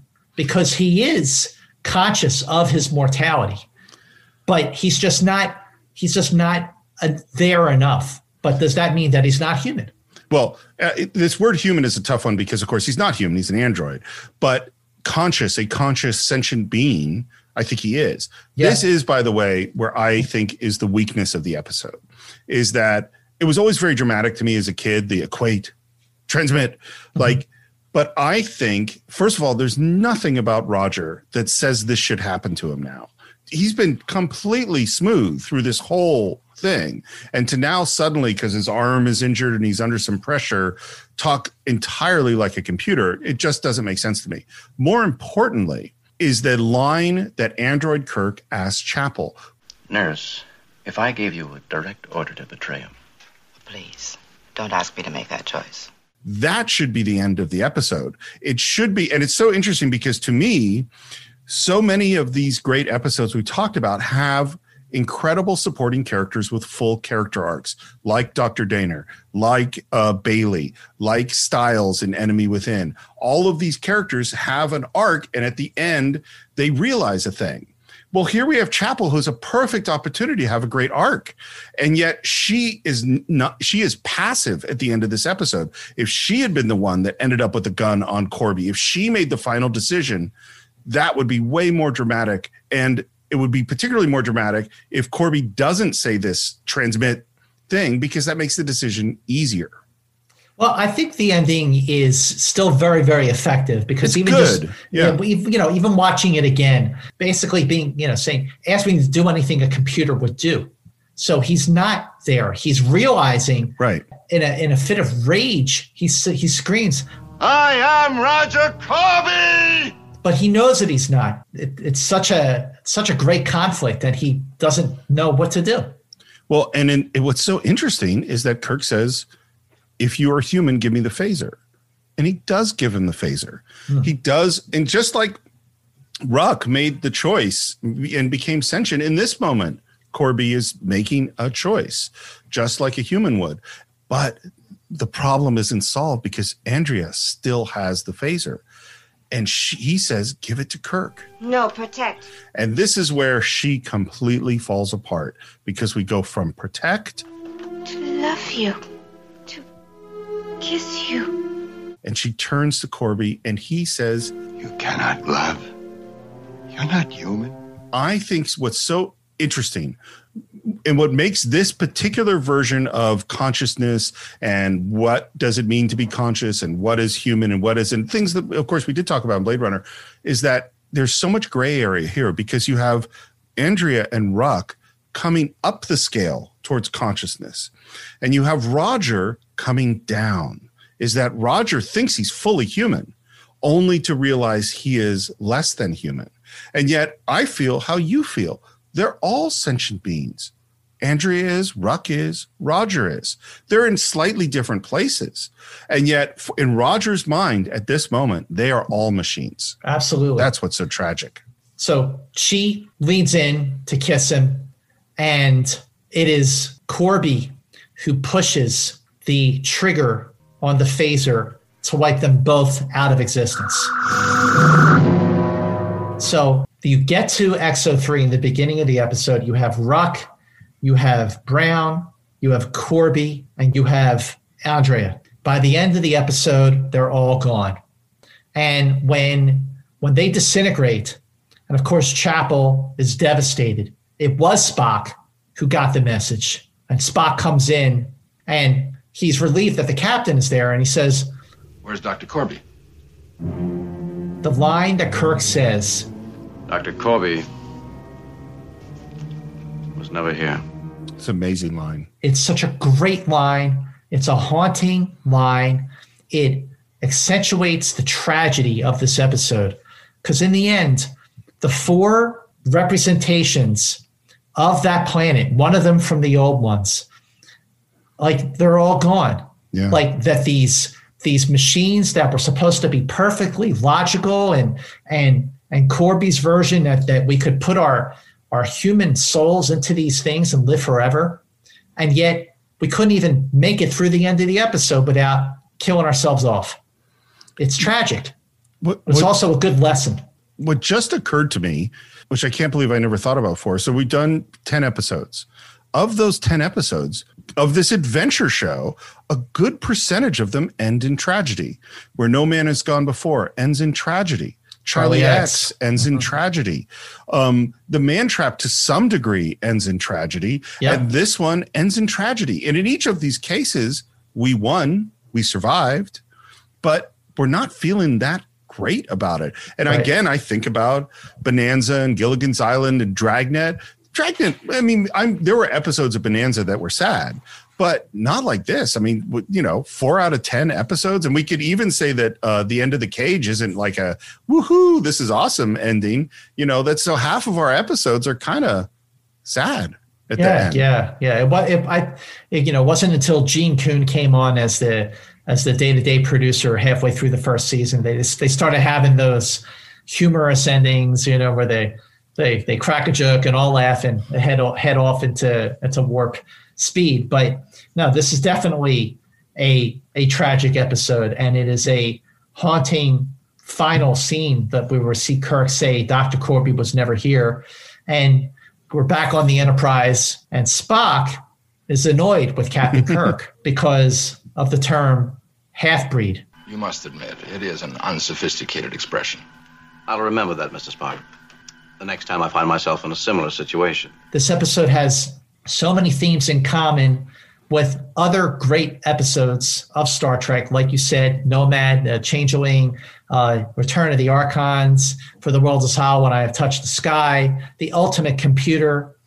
but it is also an episode that stands and holds up alongside some of the great other shows that deal with a similar theme about what it means to be human. And by that, I'm referring to the reimagined version of Battlestar Galactica, or even, like we said, Blade Runner, but even a film like AI, Artificial Intelligence, that the notion of what it means to be, the notion of what it means to be human is a tale that keeps getting repurposed throughout science fiction, because it is a great question and that will always stir provocative conversation, because there's no right answer. But the answer of what it means to be human is, if you're having the conversation, there is something worthy there that deserves to be human. I think those are great points. And I think, this is why what is called the hard consciousness problem is the hard consciousness problem, is that we don't come to an answer. We don't know what it means to be us. It's hard for us to see it. And this is the thing that science fiction does so well. And this is why Star Trek is such good science fiction, is that yes, this is a fun adventure story. Yes, there's some good action sequences. Yes, we have a cool alien android guy. Yes, Kirk does some smart moves to get himself out of the situation. All that's totally true. But it also, if you are so inclined, gives you stuff to think about. And this is why, in particular, watching this time, as I went like, oh, Roger is a lot closer to Andrea than we might think, which means Andrea is closer to human and Ruck is closer to human. And what does that mean? And how do we give, because when you talk, we just did Star Trek 6, and there's the line about human rights and inalienable rights, is that, to me, what it comes down to is, in a weird way, is respect, is that Scott, I don't know that you're conscious. There's no way right now for me to be absolutely certain that you are not a very well-designed automaton, that you're just a brilliant android running on his programming. But I work on the assumption that you're human. I treat you like a human. I treat you how I would want to be treated. And I'm assuming that all the people out there listening to us also have consciousness. And I think you should use that consciousness to visit us on our Facebook page. Do a search for Enterprise Incidents. You can follow the show on Twitter at Enter Incidents. You can follow us on Instagram at Enterprise Incidents. You can subscribe to the show at all the usual places like Apple Podcasts, Spotify, YouTube. Leave your comments on YouTube. We love interacting with you there. Leave your reviews on Apple Podcasts. It is the most important place that's going to help to get the show out there. But also tell your friends. If you have other Star Trek friends, tell them to check out Enterprise Incidents. And Scott, if people wanted to reach you, how would they do that? Well, before I get to that, I just want to say again how important it is, if you've been listening to Enterprise Incidents all this time, we're 10 episodes in, we got 70 more to go. It is so, so crucial, just like Steve said, to please check out our podcast on Apple iTunes and make sure you write a review for our iTunes version, and make sure you give us a rating. So make sure you review us on Apple iTunes. You can follow me on Twitter and Instagram at MovieMance, and definitely hit me up on Twitter at MovieMance with a TZ, MovieMance, and let me know what you thought of this episode of Enterprise Incidents. And make sure, like Steve said, make sure you share Enterprise Incidents with other people, because we are celebrating the 55th anniversary of Star Trek with the ultimate deep dive podcast on the original series. We want this to be the final word, and we want this to be the best word, and we want even the most diehard fan of the original series to enjoy and appreciate this fresh new perspective and brand new insight into these episodes. There are many, many, many reasons why these episodes hold up as well as they do after 55 years. And you can reach me on Twitter at SRMorris, on Instagram at SRMorris1. And if you're interested in exploring other stories about artificial intelligence, you could do a lot worse than subscribing to the Cinephiles, where we've talked about films like Terminator 1 and Terminator 2. As Scott mentioned, our incredible conversation about Blade Runner, and the granddaddy of them all, perhaps the scariest AI in history, the computer HAL from 2001, A Space Odyssey. And you know who our special guest was on that episode? Scott Mantz. Oh, and one other thing. You know, there was one question that came up over and over and over again in the course of this episode, and that was what really was the relationship between Roger Corby and Andrea. Did he treat her just as a machine, or was their relationship something more intimate? That is a question we're going to put up on our Facebook page, and we would love to hear your thoughts. So, Scott, we found out what little girls are made of. Where is the crew of the Enterprise going next? Well, we are going from one sort of mad scientist to another. Next week's episode on Enterprise Incidents is Dagger of the Mind, another episode from the first season that just has gotten better and better over these years. So please join us for the next episode of Enterprise Incidents. And until then, keep going boldly.